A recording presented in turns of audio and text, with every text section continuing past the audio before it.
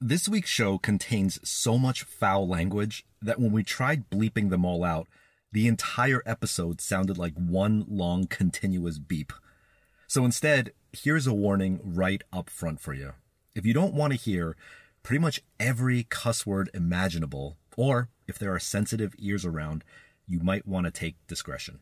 Okay, now on to the show.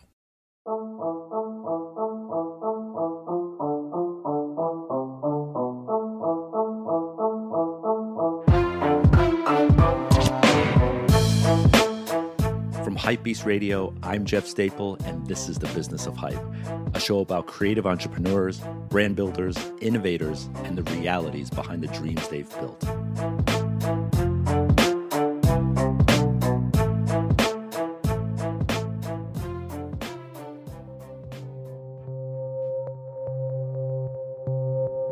You may have seen our work and easily mistaken it for a photograph. From drawing portraits, flowers, shoes, and even my pigeon dunk, our guest today is an artist who's shaken the art world from a single colored pencil. Okay, well, maybe thousands of colored pencils.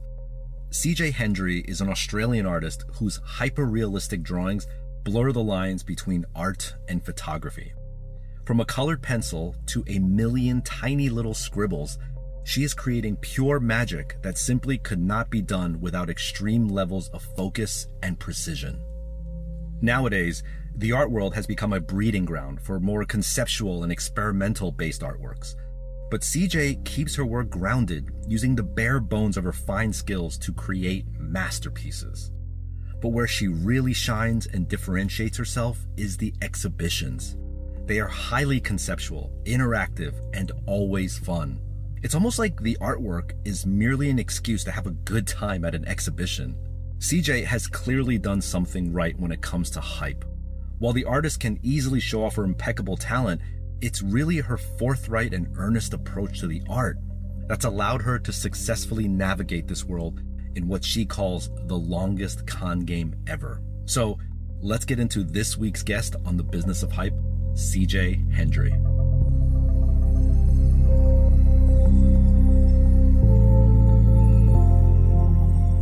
Cool.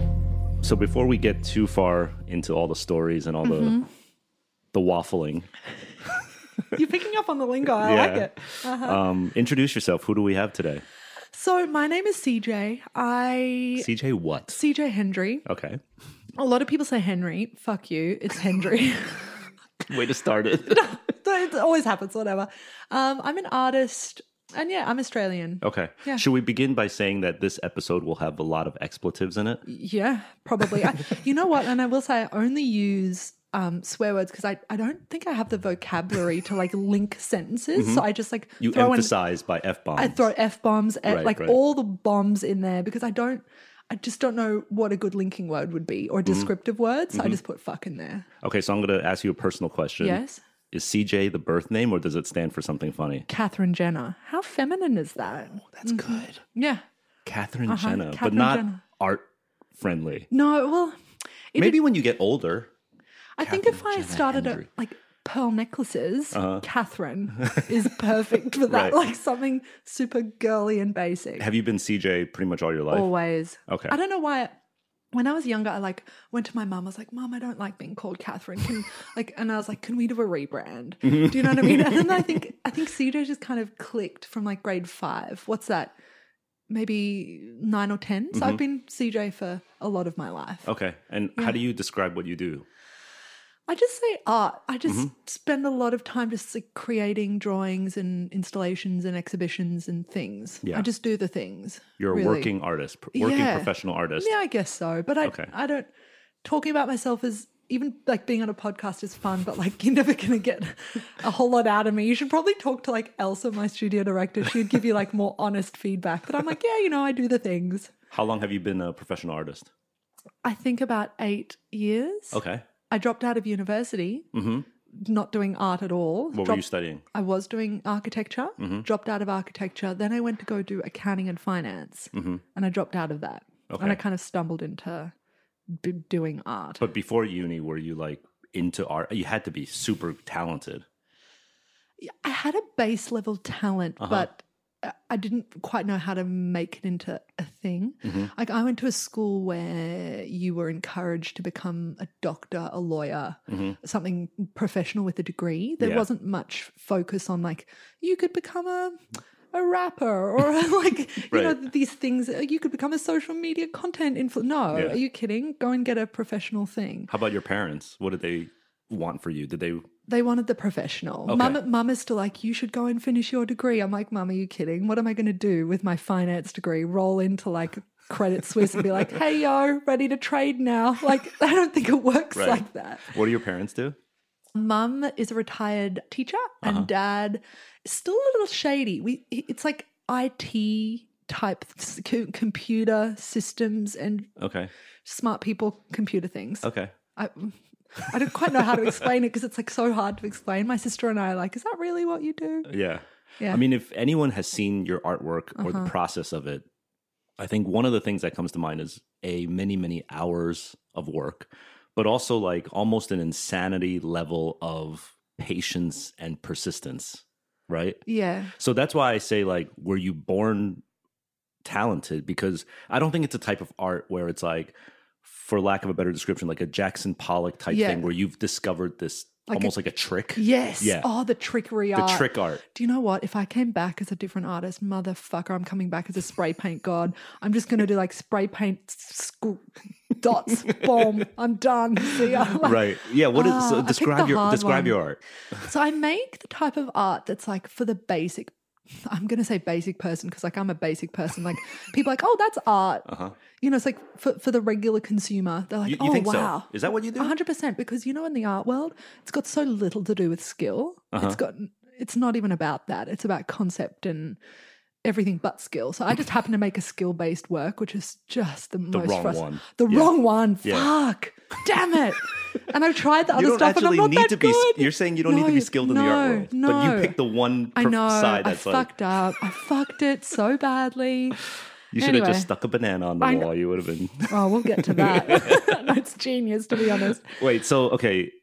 From birth, were you like sort of doodling and like trying to be like really skilled and accurate with your artwork and drawings? I don't think I tried to be accurate. It was just the thing that came naturally to me. So I was always had a base level skill. But I think to make the type of work I make, you said before, like you have to have that borderline insanity focus. And I think that's something I have always had. When I was younger, I used to swim professionally. So I represented Australia swimming for many years. I know, crazy. Country? Yeah. You were like on the national swim team? Yeah, like missed out on the Olympics like twice. Okay. And then I think when I missed out the second time, I was like, oh, you know what?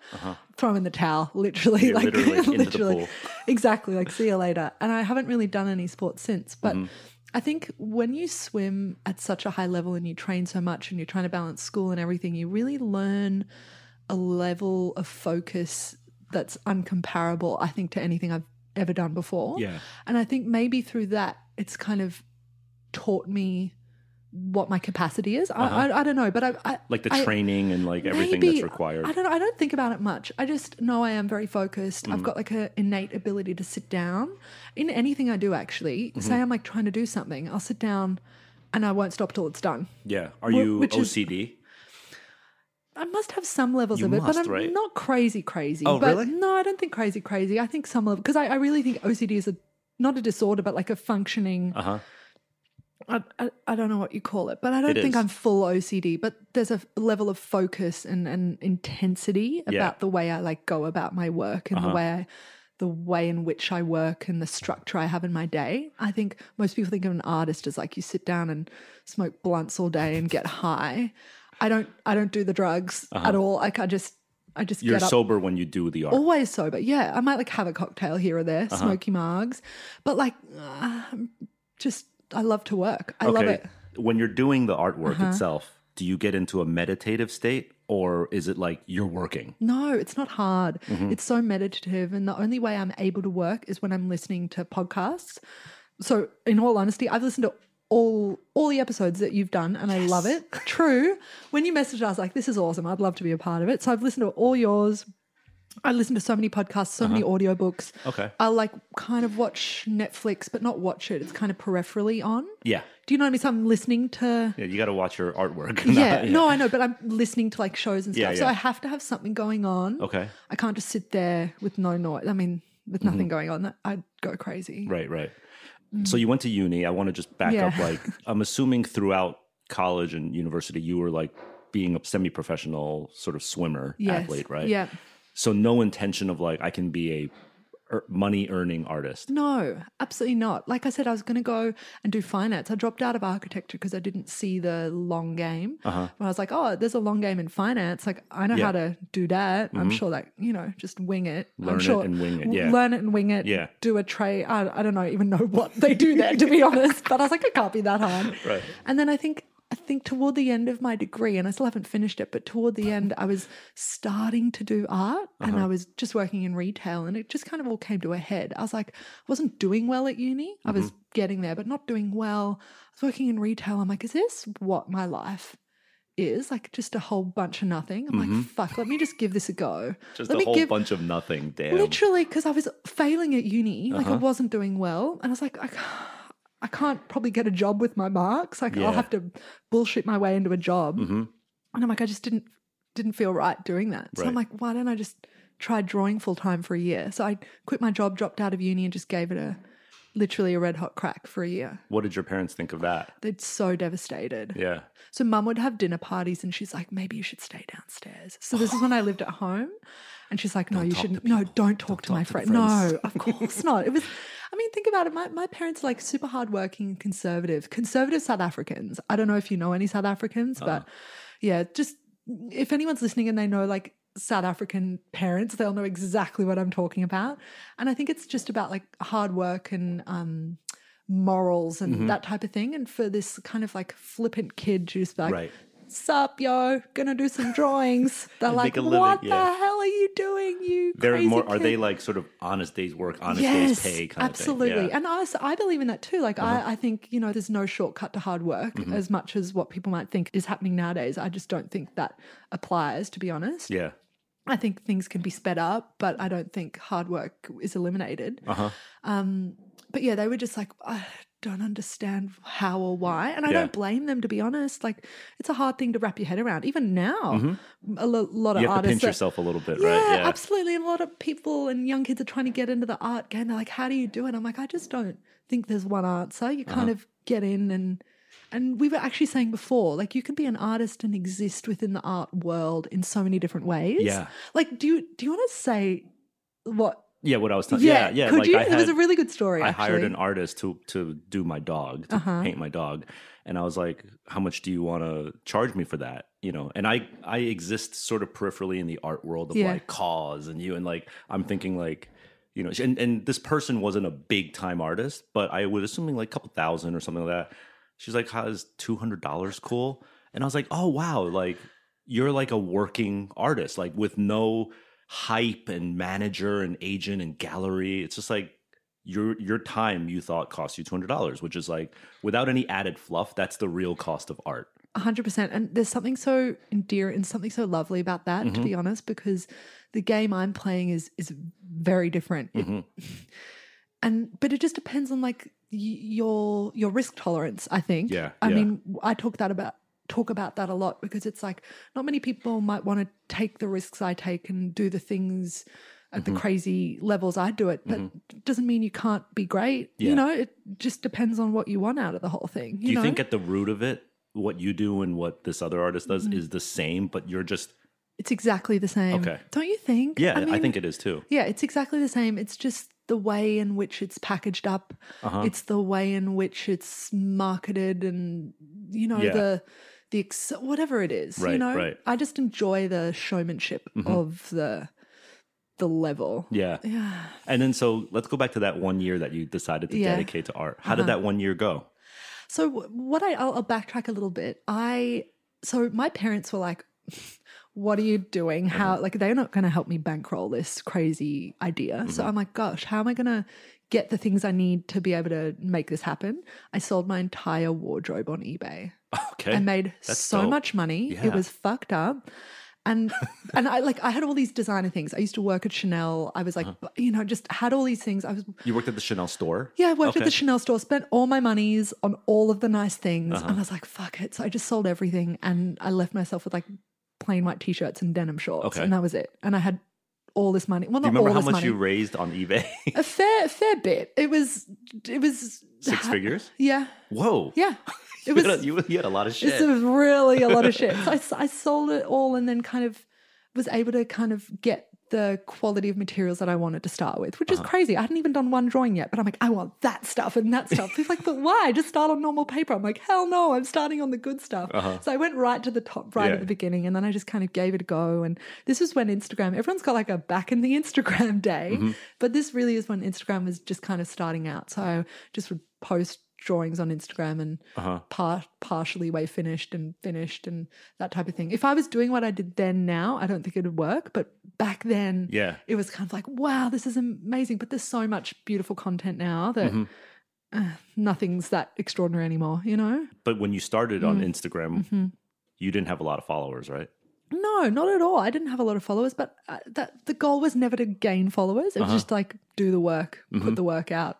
See, like, yay. Were you selling art in the first year? Yeah, I sold art in the first year, but people just DM'd. They're like, hey, this is really nice. Like, how much? And I was like, this much. Cool, great. And it could just kind of happen that way. Okay. Slowly. And then I signed with, my manager at the time, a guy who owned a blog called The Cool Hunter. So he wasn't in the art world. He was just a guy with an eye. Okay. And he was like, hey, do you want to work together? I was like, sure. So we did some interesting things together for like maybe 2 years and then I broke away. I'm really skipping here, but and was just doing art, kind of selling it. And then I wanted more. I didn't just want to make the art and sell it. To me, that's not exciting. Like just like make and sell. Yeah. It just has no, it wasn't enough for me. So I'm like, gosh, I broke off and wanted to build a bigger narrative around each series and piece. I want to drill down a bit for any like aspiring creative or artist listening. When you say I sort of teamed up and signed with a manager, what does that entail? I would assume it entails giving up some money that you could make, right? But so break it down, like typically how does a manager artist deal work? So I think most artists would sign with a gallery. So and he wasn't a gallery, but let's just say, let's talk in a gallery setting. I believe you'd sign with a gallery. I don't know what the split is. Let's just call it 50-50. I don't know if that's it. It could be 64. I'm not sure. Okay. But it's a lot. It's a lot. It's a lot, but they help. You are then just able to focus on the work. You just make the art. They deal with the other thing, the sale of it, which is, I think a lot of people find really awkward, is like selling your work. So that way someone else can do it. Right, you know? right. What was your split with this guy? 60-40. Him? No, I was 60, he was 40. That's still feels a lot to me. It is, but that's just how it works. But he was great. Honestly, we did great things together. We really did. And I learned a lot from him. And we just came to a stage in our working relationship where I think we just wanted different things out of it. Like I wanted more narrative. I wanted to go bigger and bigger and bigger. And he just was more interested in just sell the work. And I was like, I don't, that's already established. I want to build more storytelling. And by the way, this is all happening in Australia. Yes. And then I moved over pretty soon. Actually, I've been in New York we're going in year 6 now. So I'd only been doing it in Australia for like 2 years. I've been a longer artist in America than I have in Australia. What was the need to leave Australia? Honestly, I found in Australia there's a slight I didn't think I'd be accepted in Australia with the art I was making. Australia is more conservative, ever so slightly, and there's some talented artists, don't get me wrong, in Australia, but ever so slightly more conservative, and I wasn't really prepared to change my style and do like more old school type of art. Like I didn't feel like I was fitting in. I didn't feel like I was being as well received there. And I was like, fuck it, if I'm not being well received there, let me come to the US. And did you also find on social media you were getting like a global audience? When you think about it, social media is all around. So I could have done this anywhere. North Pole, I could have moved to anywhere, but we just moved to New York. My boyfriend at the time, we kind of like, he was like, oh, I want to go overseas. I'm like, same, let's do it together. And we're just fresh dating, and we didn't have any expectation of staying together, but we just kind of like moved over like, oh yeah, New York's fun, you know. Oh, your parents must be loving this story. No, So they you just come over met and this visit. guy, and now you're going to go to New Totally, York like with this maybe we guy. were like 6 months to a year into the relationship, and we're like, yeah, let's just like wing it. Let's go over. They But I probably think thought that's you a were good- joining a cult. Probably. I probably am in a cult. God, I don't even know. know. So yeah, but I mean, I'm really glossing over it, but yeah, we just came, and I just have the attitude with stuff like, just give it a fucking crack. Mm-hmm. Maybe that's just an Australian thing, but I think a lot of people think about think about how Yeah. it's going to be received, and I'm like, less thinking, more doing. Just give it a whack. Like, you'll figure out if it's wrong pretty quickly. People will tell you if it's a bit shit. Like, Right. what are you going to do? You can think about it all day long, and people hypotheticalize so much in their mind. Yeah. I'm like, nah, just get into it. Seriously, there's a lot of over-analyzing of stuff sometimes. But Yeah. you don't overanalyze. I'm all action, very little thinking. And I come unstuck a lot, just so Yeah. we're clear. But I think I'm able to like move very quickly, fuck up quickly, learn, like do the wrong things quickly. And That's awesome. yeah. Like my practice is, I would say, very similar to a startup, to be honest. Mm-hmm. Like things happen very quickly. It's not like the normal rate at which art happens. Yeah, right. I don't even think there's any rules anymore, to be honest. Mm-hmm. So fuck it.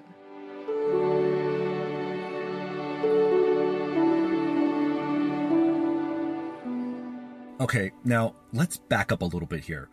CJ went from wanting to become an athlete to an architect to a banker to finally realizing she wanted to take a stab at, well, the simple task of drawing. Little did she know, though. When the time came to make some big decisions in her life, she started what she calls all action, no thinking. She went all in on a relentless pursuit of art. Now, you've heard the term tunnel vision, right?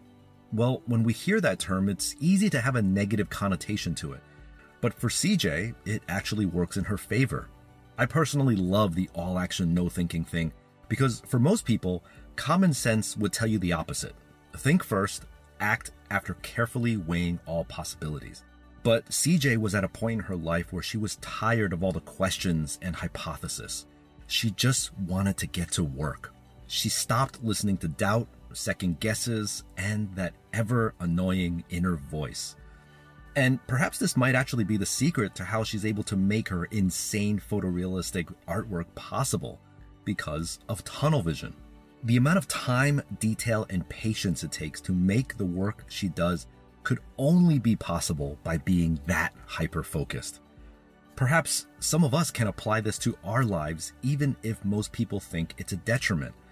After all, the dictionary definition even calls tunnel vision defective sight in which objects cannot be properly seen. But I think we could all learn a bit from CJ, that if we can channel this type of hyper-focused fixation into achieving the goals we want without giving into our doubts, just imagine the possibilities.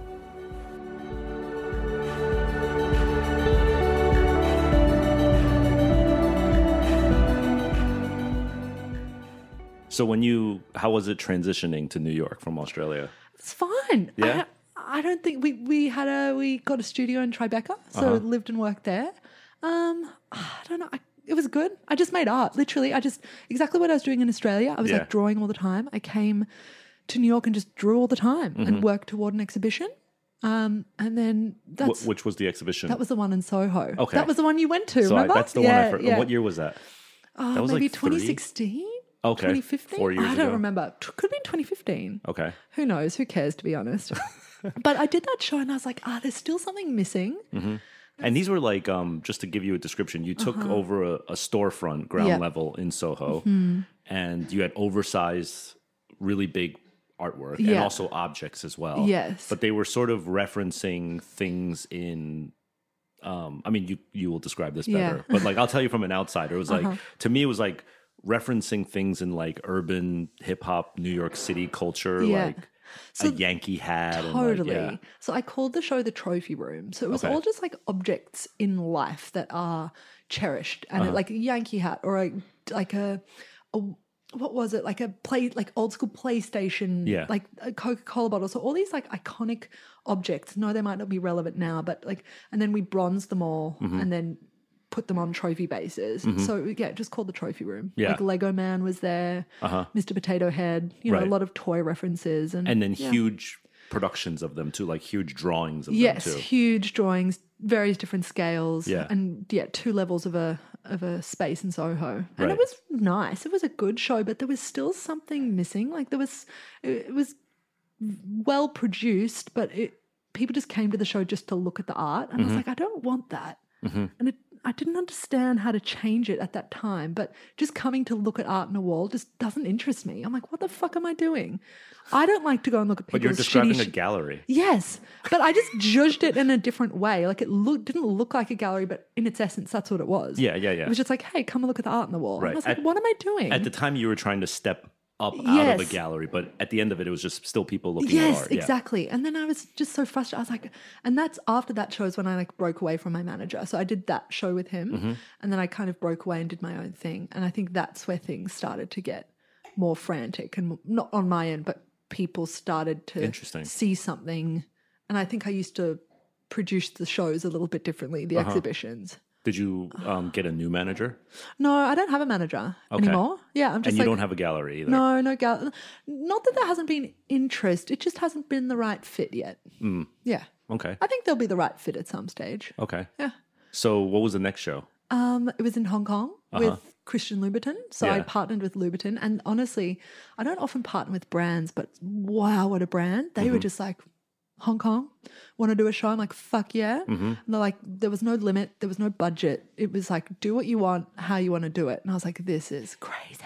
Because usually brands come, they're like, hey, could you do this dinky little thing? And you're like, oh, we were talking about that before. Like brand partnerships are often so whacked. And I say no 99% of the time because I'm like, that's just not at all the trajectory I want to be going. Well, what have you found when brands reach out to you? What's the experience you typically get? I think typically they have a preconceived idea of what they want. Yeah. And they just want you to like plug and play your old shit into what they want. I'm like, cool, no.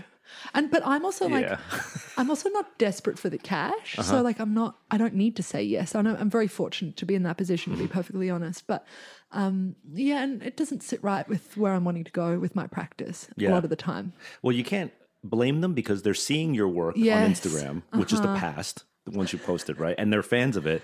And as a brand, they have like thing blank space X. You nailed it. You. Yes. I want to put your thing that I've seen 6 months ago onto my thing. Totally. How about it? Yeah, and you're let's do like, it. You're that like, sounds no. boring as fuck. Yeah, I know. And I mean, there's nothing wrong with that. It just isn't where I'm wanting to go with my practice. But it just so happened this Christian Louboutin collaboration in Hong Kong was wild. They were so trusting in what I wanted to do. And I hadn't fully done a crazy, I hate the word experiential, but a crazy like experience yet.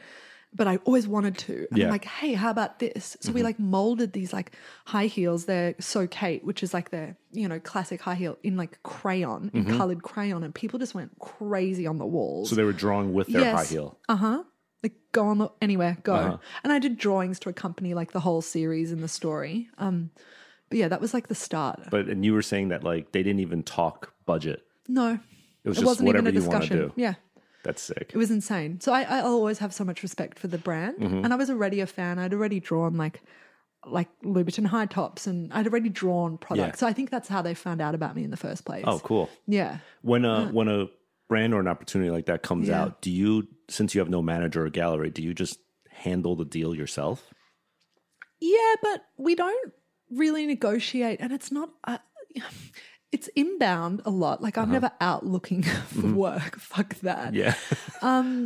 Yeah, we just handle it, but we don't really send pitch decks. Well, sorry, I don't send pitch decks. People Yeah. like send a pitch deck. I'm like, see, I'm out. Like if you need a pitch deck, I'm not the gal for you. Right. It's like I'm just like pretty ballsy about it because I don't care and I don't really want to collaborate. So I'm like, you either want it or you don't. And if Yeah. you need pitch decks and you need me to do the sales pitch, nah, fuck off. I'm But like, how I'm about not. even the inbound, like the contract and everything? Like Oh yeah, contracts are easy. you do it. Well, not me. Like I've got a crew and not we all do it, but like someone does it. How Yeah. big is the crew? There's probably like 4.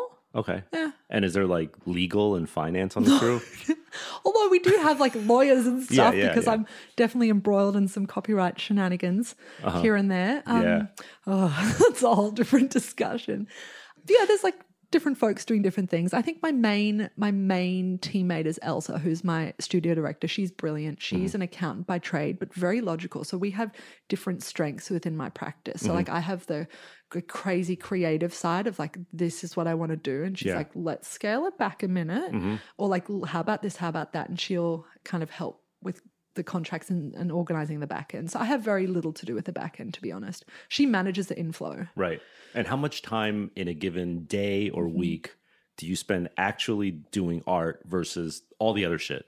I'd say I do 80% art because I've done it. I've manufactured it in that way. I have an email which I don't check. So if you're emailing me, bless your heart, you won't get a response. Like, so Elsa's the person, you know, she's my contact. If you've got my phone number, you're more likely, that's the only way I'll get a response.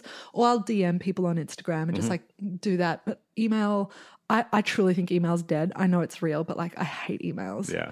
Also, I can't spell to save my life, so it's just a real shit show back there. Right. So yeah, I don't do much. Good. You're still doing a lot of art. A You lot. have no like army of assistants filling in. I do have one guy. Okay. Yeah, I do have an one art studio assistant. assistant. Yeah. He's brilliant. Cool. So talented. I'm so grateful to have him. Yeah. But no, I don't have a big squad, and I don't want a big squad. I don't want to make a lot of work. I've always stood by that. I only make a certain amount of works per year, and I'm not going to make any more. Don't care. Yeah. How about the scalability of your art? Do you ever think about like, you know, Make more of it? well, if you're drawing every single one and it's 80% of your time, like how do you get multiples of that? How do you replicate yourself? You don't. So I don't. Well, you can't. Wouldn't that be ideal? Yeah. But no, I don't. I don't ever make copies of my original works. During a show, we might do like editions of the series, so of the concept, but never of original. So I'll never actually scale the original production. That's very rare, right? Most artists will do reproductions. Yeah. But that's good. Good for them. I'm just not down. So it's like when people are able to buy editions and they sell out very quickly, but when you are able to get it, it's like it's like 1 of 100 of something within the series. Like we're coming up to the show in London and it's all around flowers and dead petals and that type of thing. And there'll be editions, which I won't say what they are now, but they are like incredibly stunning. But they're like not editions of my drawings. They're different. But see. it's of the concept. Yes, hard got to it. explain. Yeah, No, I get it. yeah. People will see it. Yeah. Okay. Yeah. So I never want to scale it, but that's just how I've chosen to run my practice. There's brilliant artists out there who have armies of people doing their work, and good for them. Yeah. It's just not for me. It's just, that's not the way you wanted to do it. Right. I just love I'm very intense. I'm a bit of a control freak, and I just don't want that to be my practice. I don't want there to be a lot of my works out there. I want it to be a thing that is hard to come by. Yeah. Yeah. Yeah.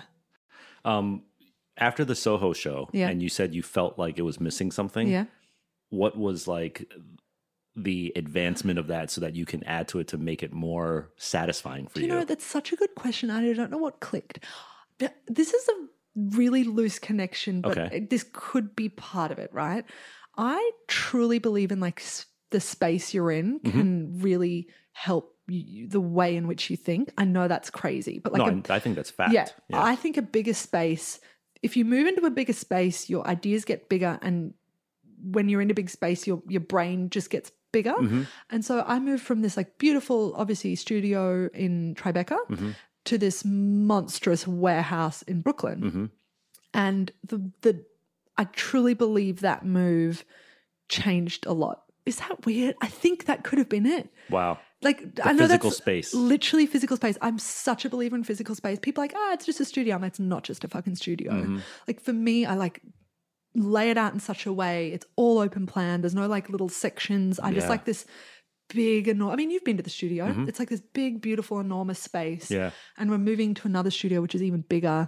You know, and I need that space. And no, my drawings only take up like a minuscule section of that space, but it's just being in a grand space gives me. I think it's like energy flow. Is that weird? Yeah, I really think that's it. And I think the move to Brooklyn changed so much for me. Wow. So weird, right? Yeah. Well, like you did this pretty amazing bouncy castle Yeah. exhibition. Can you talk through that? Yes. Well, first describe the actual exhibition. Yes. So last year we did an exhibition. So I do one big exhibition a year, just one. I could do more, but no, one's fine. Otherwise, they become just a bit shit. And I'd Yeah. rather do one monstrous fuck off, holy moly exhibition a year. So last year we did one in New York. And the whole series was called Rorschach. So a Rorschach test is like a psychological test Yep. that I don't think they use them anymore, but they used to in like the 80s and 90s to like tell if you were psycho or not.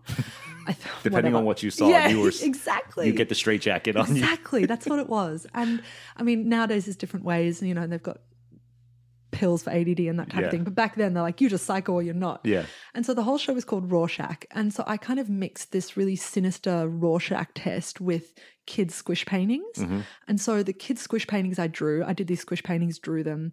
And I kind of mixed this whole exhibition to be like, well, what is this thing you can maneuver your way through to be able to get to the Rorschach tests?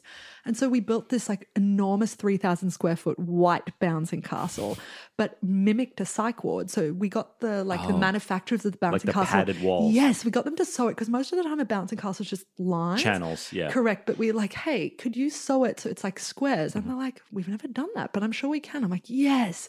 And so it looked like a psych ward, but it was Yeah. a bouncing castle. So it kind of mixed that psych ward yeah. sinister with the children's bouncing castle. So, okay. you know, it was a fun show. And so the guests had to go through the bouncy castle sort of maze-like thing. Yeah. And then they get to see the art. Totally. And, you know, I think there's a mix of people who come to the shows. Some people are like diehard fans who just like love the art. And some people are like, who, what? I'm here for the bouncing castle. You're like, Yeah, cool, man. yeah. So that's the thing. You just kind of put on the show, put on the exhibition, and it's in the wild, and how people experience it is how they experience it. You know, like you can't control it. It's Yeah. in the wild. It's like not your property anymore. Right. But if I'm your business associate, right, if I'm Elsa, I'd be like, wait, if we put the art up in a room, it will likely sell. But now you want to buy a 3,000 square foot bouncy castle and figure out how to get that shit made. And that's going to cost, I don't know how much, but we're like risking the bottom line here. Yes. Why do you want to do this? Well, look, like I said, I dropped out of finance for a reason. No, I've been fortunate in that my artworks do sell, which is great. But I'm not so interested in that. Like, it sounds really vague, doesn't it? But like, I don't care so much about the money side. I just more care about the vision that I need to create. And I'm fortunate that like the exhibitions that I create, we're able to afford the build. Like, for example, we're going to an exhibition in London in April, so very soon. And we're renovating a church in London. Renovating a church. I don't own this church. I'm just renovating the church because it's not structurally sound and like people could die. Yeah. So I'm like, we need to renovate the ceilings for this exhibition. And exhibitions might cost $500,000 to put on, which is crazy because To renovate this church might cost $500,000. no, the whole show will cost $500,000, like start to finish. Like, But then you're going to leave the church. yeah, and then the Church of England own the church. Yeah. and I just leave. Done. Right. See ya. Is it a functioning church? Yeah, well, there's part of it that's functioning, but the main part is Yeah. unfunctioning because it's too unsafe because of the ceilings. So you're doing them a real good service. Yeah, I guess so. And I'm not a believer. No offense. I'm atheist as they come. So this is real funny in itself. The irony is not lost on me. That you're making this huge contribution Yes, to to the Church of God. something yeah. I don't believe in. Right. Anyway, so yeah, like, and the bouncing castle show like costs similar amounts, but I'm not focused on that. Like, it sounds so vague and like, what a fucking idiot. Who is this bitch? But I'm so much more interested in the fun of the thing, and we make it back via selling the artworks, but not by much. You know, yeah. You know, so it's like just this thing. You're eating into the profits. 100%, but that's like the point. Like, I don't know. I like don't care. I'm not so like desperate for cash. Like, we only need a certain amount to live off. I don't Right. know. We live pretty frugally. Like, I don't need all the things. I've had the things before. I still have the things, but I don't. The things, I love it. Do you know what I mean? Yeah, like the all the things. fancy things. Right. I've got that. Like, and it doesn't make your life any better. I just have so much fun. Like building these crazy things. Okay, can I tell you about the show in London real quick? Yeah. You're the first person I've told. Okay. Only Elsa and Lewis know. So we're renovating this show in London and it's all around flowers. I fucking hate flowers.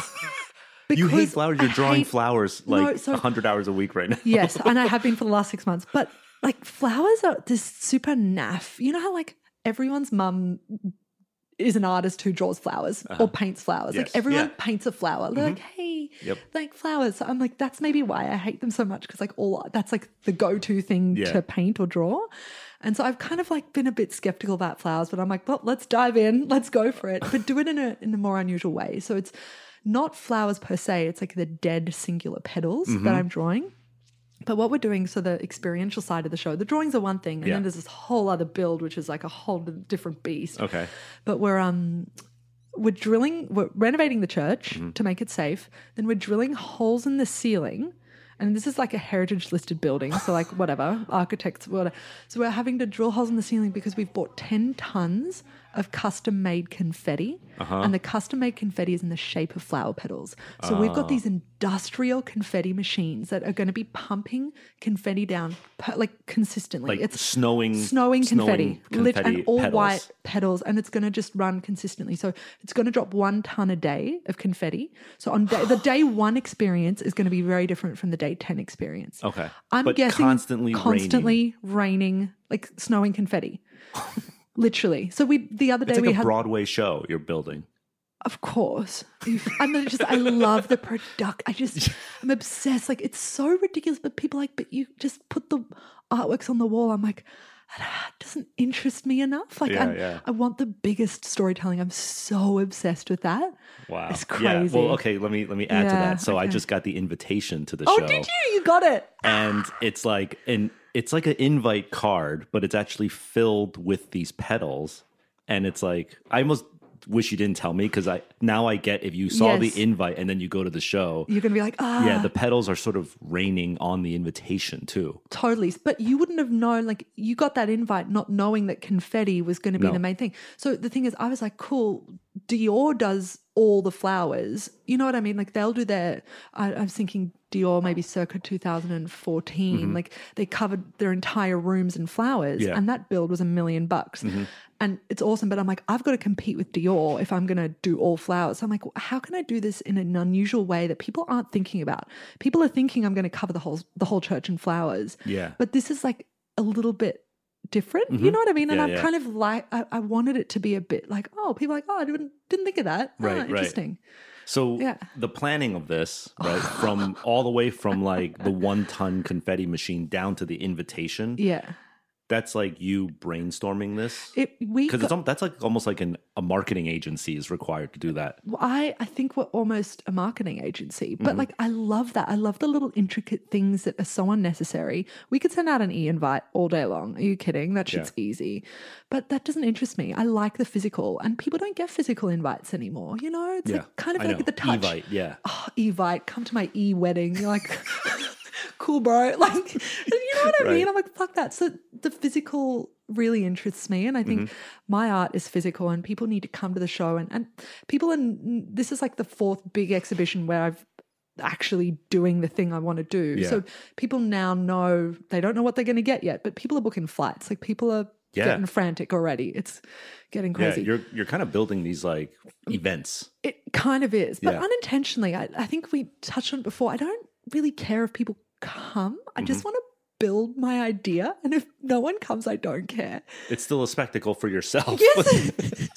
Like you'll be alone in the church, like yes, just I'm just letting being the like, petals. yes. Me and the dog Ace were just like, that's amazing. Like, but it does take a lot of planning. Like, we were thinking of, we were trialing these different confetti machines. We've been trialing for the last 6 months because they're not strong enough. Like, there's little dinky confetti machines that just go, but then Elsa found this company that made industrial strength confetti machines. Like, I didn't even know that was a thing. Right. It's only for New Year's Day. Like the one time in Times Square. Like, we've got Yeah. 4 of them too, which are going to be pumping. Like, it's just insane. The logistics of the shows is just insane. So when people do come, like, have a good time, y'all. But like, it's a lot, but I freaking love it. It's just so much fun. I love that you're It's a taking the profit that you could potentially just be sitting on to like, I don't know, buy land or stocks or jewelry, and you're just sinking it back into the act, like the event and the experience of the art. But that's how I run my business. So I'm in it. I'm playing a long game. I'm not so interested in the quick cash. Yeah. I'm really not too fussed.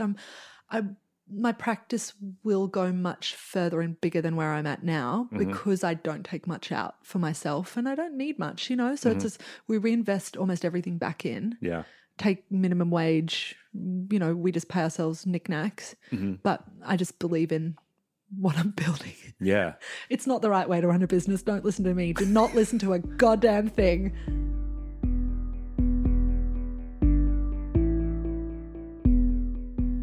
Earlier, when I asked CJ how long she spends doing her art versus other things, she said 80% of her job is making art.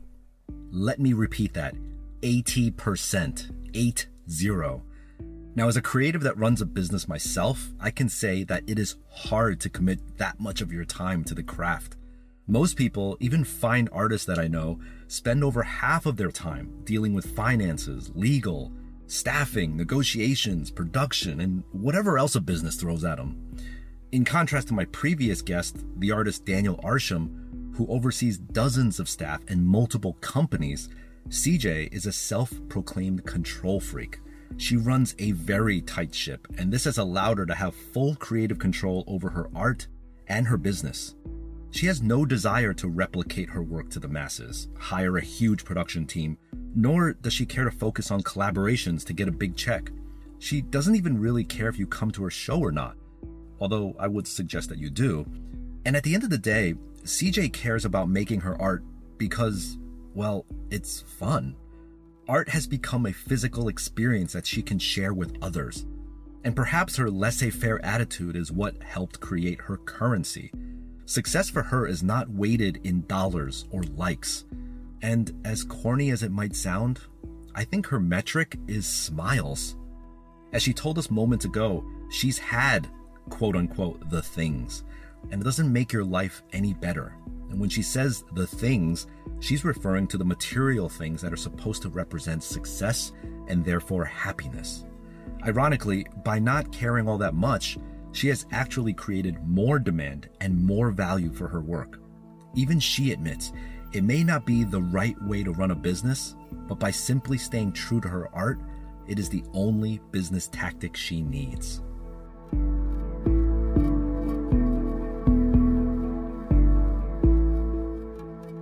Do you look at other artists who have scaled, like sort of productified, if that's even a word, but like, you know, you can like buy trinkets of their art and like reproductions and collaborations and sneakers and little toys and stuff. How does that make you feel when you see that? Do you feel like you're missing out at all? I don't feel like I should have done that, or you're like, no, fuck that. Because I can do that. I can switch it on at any stage. Yeah. I think in a time when everything's accessible and everything's easy to get, I kind of like the fact that when I do release editions, they're gone in like 2 minutes. You know, and I don't want it to be available all the time.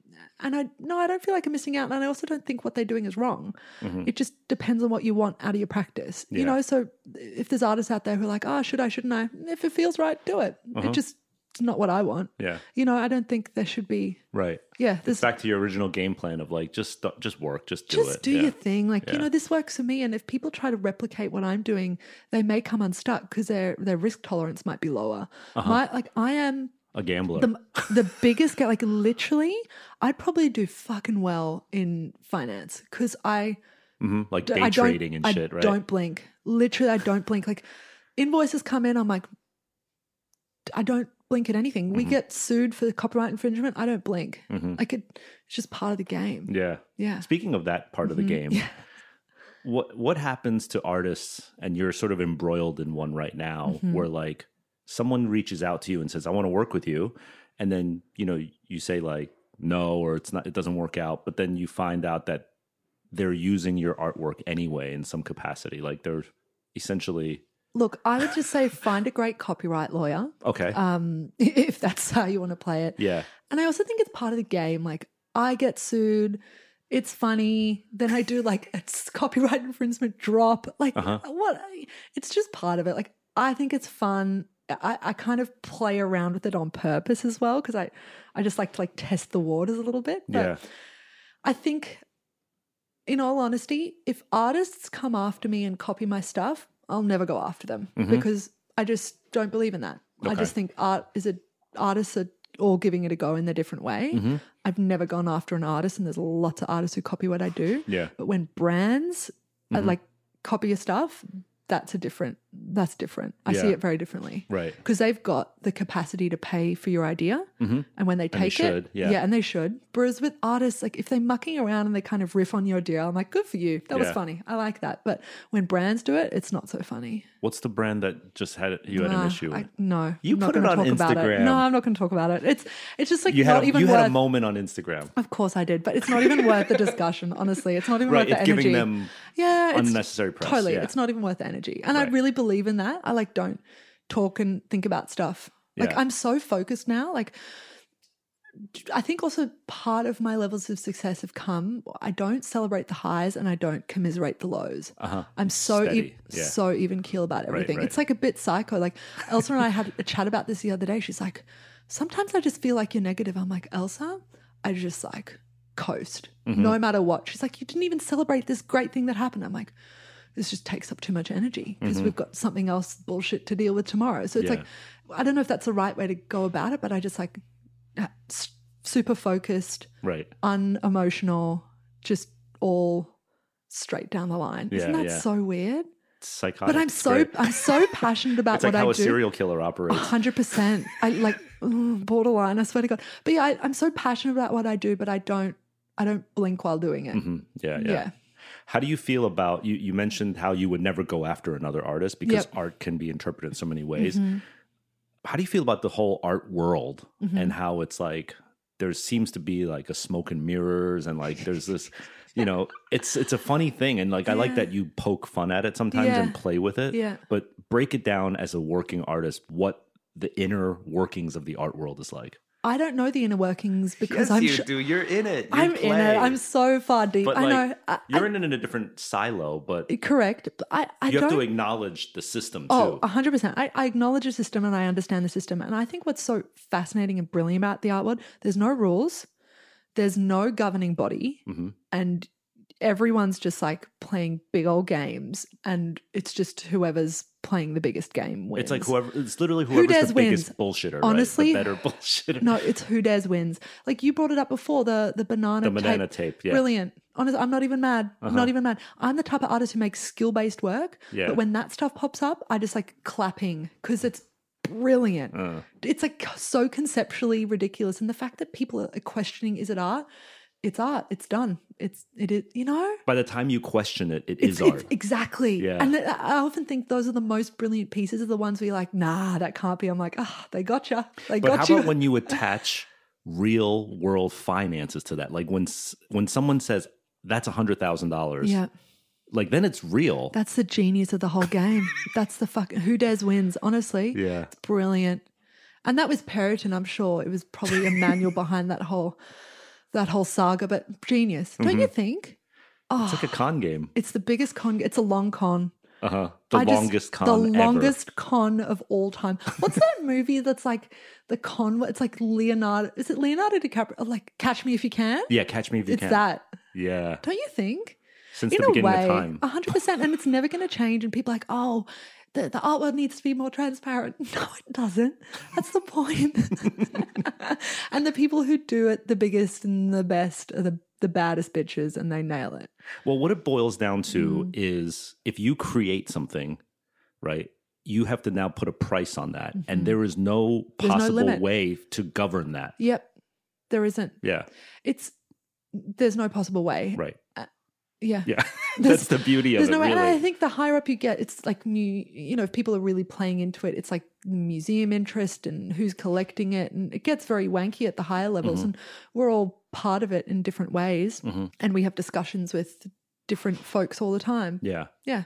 So do you think the people who are sitting up at the top of this, like, Are House of laughing the Cards- hardest. Yeah. No, but I was wondering, like, do these big gallery owners, do they go home and like really drink the Kool-Aid and like talk about how, no, this is really worth like $125 million or whatever? So like, it doesn't matter what they think it's really worth. If it's sold that much, that's what it's That worth. is what it's That worth, is what yeah. it's worth. What people are prepared to pay. right.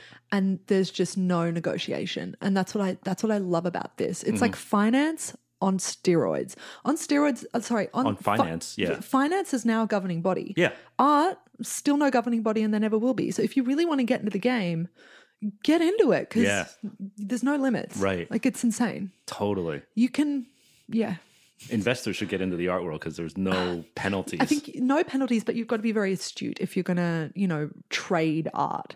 I don't know enough about it, but I know some very successful art traders. Yeah. Yeah.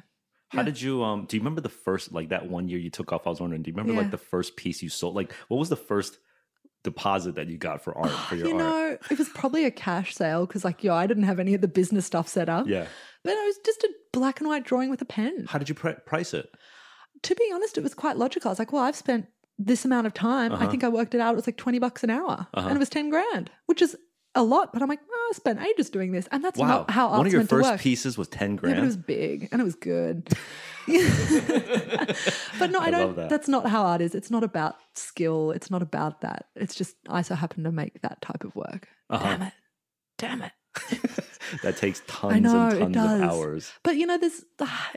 I always like to try and impart some type of advice to artists, because there's a lot of really brilliant creatives who are wanting to get into art and want to make art all day. What a dream, what a privilege this is. And all I would say is make the work you want to make. And if you're after the money, get into finance. If the money is the thing that drives you, you're doing it for the wrong reasons. You've got to make the work that you want to make. And if your risk tolerance is high enough, you can probably do very well out of it. Yeah. But you've got to like that side of it. Right. Do you know what I mean? Yeah. But the work, it's all about the concept and the work at the very forefront. Can you suss out when an artist is doing it for the money only? 100%. It's Really? so gross. It's so naff. Don't you think? Surely you can see it. So surely with designers as well. Yeah. Yeah. Design is a little bit different, I feel. Yeah, I agree, because there's scale and you can... And there is money always behind design. But art, to what your point is, you should do the art even if there's no money behind it. That's what it's about. And then if galleries and museums take you to the fuck you money level, or you want to get to that, you'll get to that, but it's all about the art.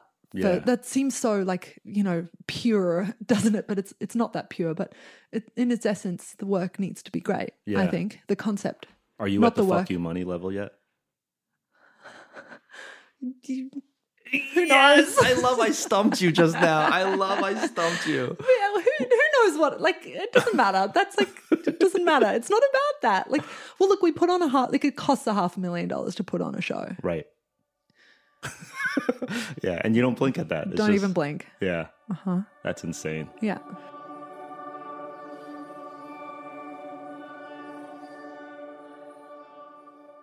There's an age-old saying, don't hate the player, hate the game.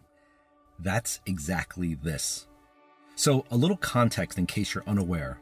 During Miami Art Basel 2019, which is one of the most important art festivals in America, an artist named Maurizio Catalan displayed a piece of art that literally was a single banana duct taped to the wall. The piece was titled Comedian, and it sold for $120,000. Again, what cost about $5 in supplies and 30 seconds in production fetched over $100,000. Oh, and by the way, during the festival, another performance artist walked up to the banana and ate it. He was arrested. So yeah, art, it's complicated. CJ brings up a very important point, that being a successful artist isn't always about who has the best skills, but more so, it's about who plays the game correctly. Think of the art world almost as a lawless land, or as CJ calls it, finance on steroids where there are no limits. As we discussed earlier, how is your work packaged? What's the showmanship like? How are you marketing yourself and the art? So while, in the one sense, this levels the playing field because it's not just about who has the best artistic prowess, but you have to ask the question, do you want to enter an industry where you might face competition who can actually just play the game better than you? Now, what I love about CJ is that she's aware that there are artists who do it for the money, but there are also still artists who make art for the sake of art. And I love her sentiment because rather than hating the game, she acknowledges it and doesn't let it get to her. If you want to play the game, you have to know the rules. And if you don't like the rules, you have two options. You quit or you rewrite the rules yourself.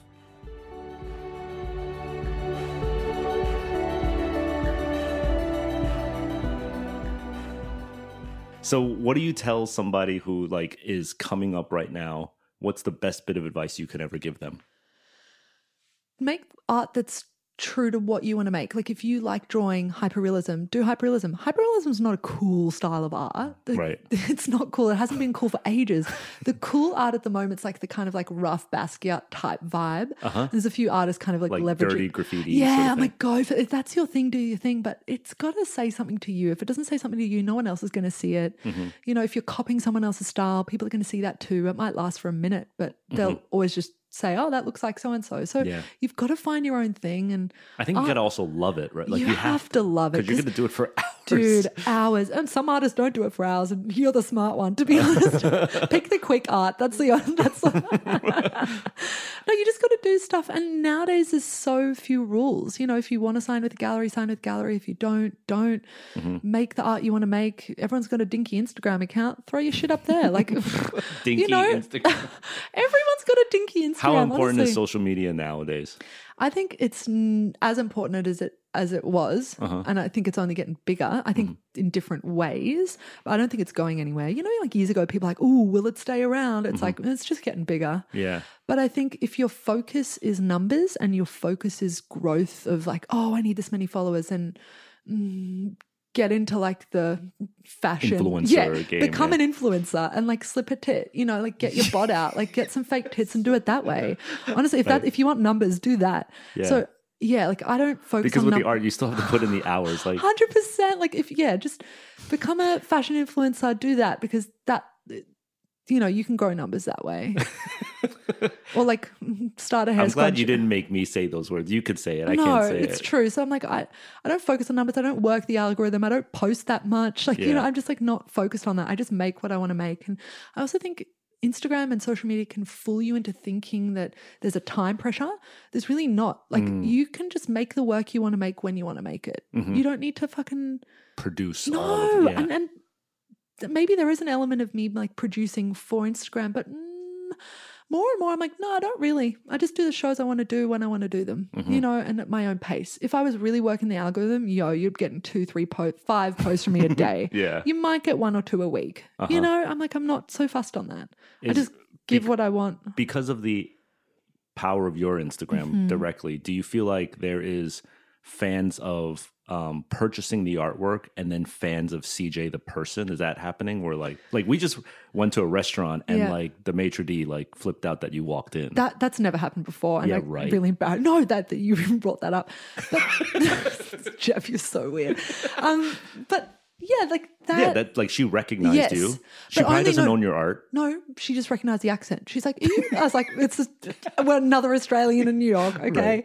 Right. But is that happening where you're like controlling CJ the brand? Yeah, but I also don't take it so seriously. If I really wanted to like play it right, I'd say the right things, do the right things. But I run my Instagram like a loose unit. Like I'll call people out on that. I'll post when I want.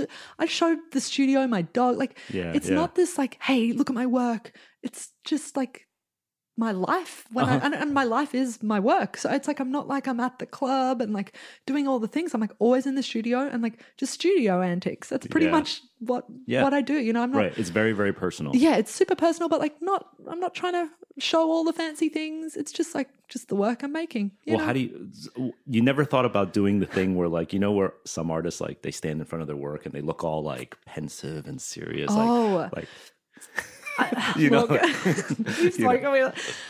once again, you be the artist you want to be. Right. If you want to be the flex artist the with all the outfits, do it, nail it, be a god at it. I'm just like not that fussed about looking a certain way and, you know, standing and looking serious. Like I'm Australian as well. Like we have a really different sense of humor, very self-deprecating. And like I play into that because that because I would feel like such a wanker if I did that. Honestly, like all my friends would call me out. They're like, "You're an idiot." I'm like, "That I am." So that's why I'm just like, I don't take it seriously because that's just not how I was raised, and it's just not how Australians roll. So bottom line is you have to beat you. 100%. And if you're a wanker, do the wank thing. Be the best wanker you Be can the be. best wanker. Like flex all day long, man. Flex the sneakers. Live your life. It's just not my focus. So you said there's bigger and better things happening. You mentioned the London show. What else for 2020 and beyond that we could look out? Is there a like a monograph or like a television show? No. There's other things I'm working on the side. Okay. My husband started something which is super exciting, and I have a very small part to play in it. But do you want to plug it? No. Okay, no. fine. He doesn't deserve the plug. You're right. No, he does. But he absolutely does. But it's for a different discussion because that requires a whole podcast because he's it's got so a business exciting. that you help out with occasionally. Yes, exactly. And it's brilliant and huge in scale. So that's where a lot of our attention lies as well. Okay. But, yeah. And I think in a couple hours you're boarding a plane to Frankfurt. Do you want to talk a little bit about why? Holy shit. It's such like a geek fest. Okay. We're going to the World Paper and Pencil Fair in Frankfurt. Yo, auf Wiedersehen. Is that the language that they speak I don't know. there? You probably just chopped it up so bad. Whoops. Anyway, so yeah, it's this giant fair that happens in Frankfurt every year. And it's like all the distributors and suppliers and manufacturers of paper, pencil, stationery, this, that, and the next thing. And I'm going to meet with a couple of the manufacturers to like start my colored pencil line. I know that's so crazy. There's one brand I use, Caran d'Ache. I'm not repped by them. I'm not paid to say that, but they fucking baller. And I use them. I use them only, but they don't have enough colors and I don't know what's in the material. So I'm like, fuck that. I'm going to make my own and know exactly what's in there. And it's going to be the best color pencil for like professional artists. So that's what I'm going to make. You're going to start your own line. 100%. 100%. We can bankroll the whole thing. So it's not a big sweat on that end, but like I just don't have a good enough product. Well, I mean, I have a great product, but I want better. You know? That's genius because you have to constantly like what is the annual budget for your pencils? How much do you spend on pencils? Do you know? I'd say maybe 50 plus K a year. Holy shit. Yeah, but also the pencils I use are expensive. So Caran d'Ache are like a Swiss they're like the Beyonce of pencils. And there's other brands, but like that's the one I really like. I swear to God, I'm not paid by I have nothing to do with the company. I've still got to buy the pencils, but they just make a product that is light, fast. It's like got the qualities I need in like a lot, like you know. But it's genius because if you spend upwards of 50K a year on pencils, if you start your own pencil line, I know you'll at least be paying costs. At worst, you'll be paying costs. Totally. Right? So at the end of the day, like my ambitions for this pencil company is very selfish in that I just want an epic brand where there's so many colors and the quality of the pencil is so high and light, fast and all that. But an unlimited supply. 100% of and like the packaging needs to be great because like just a quick one, art supplies, the packaging's shit. Have you gone into an art store recently? Everything looks like a dinky DIY setup. I'm just like not about that.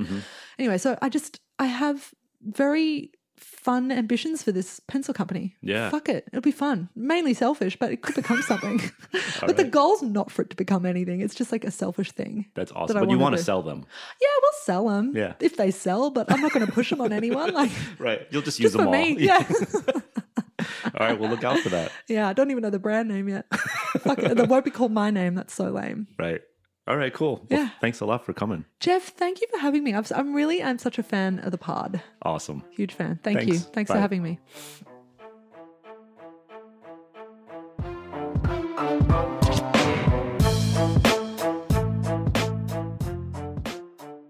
Hey, thank you for listening to my hilarious and fun talk with the ever-talented CJ Hendry. You can subscribe to us on Apple Podcasts, Spotify, or wherever you listen to podcasts. Also, please, do me a solid and leave a rating and comment to tell us what you think of the show. We now have over 550 reviews with a 5-star rating. That is amazing. And also, if you have any friends interested in the art world, tell them about this episode. I think they'll appreciate it. We occasionally answer listener questions on the show, so if you have a question, shoot it over to me on Twitter and Instagram. I'm at Jeff Staple. Our associate producer is Christina Hung. Photography for this episode was captured by Ali Imam. As always, you can find out more about the show and listen to other episodes at hypebeast.com/radio. This episode was recorded before the COVID-19 pandemic at the Staple headquarters in New York City. The interludes were recorded during the stay in shelter policies to combat the spread of corona, and so we apologize for any subpar audio. We're doing our best over here. Thanks again for listening. I'm Jeff Staple, and you've been listening to The Business of Hype on Hypebeast Radio.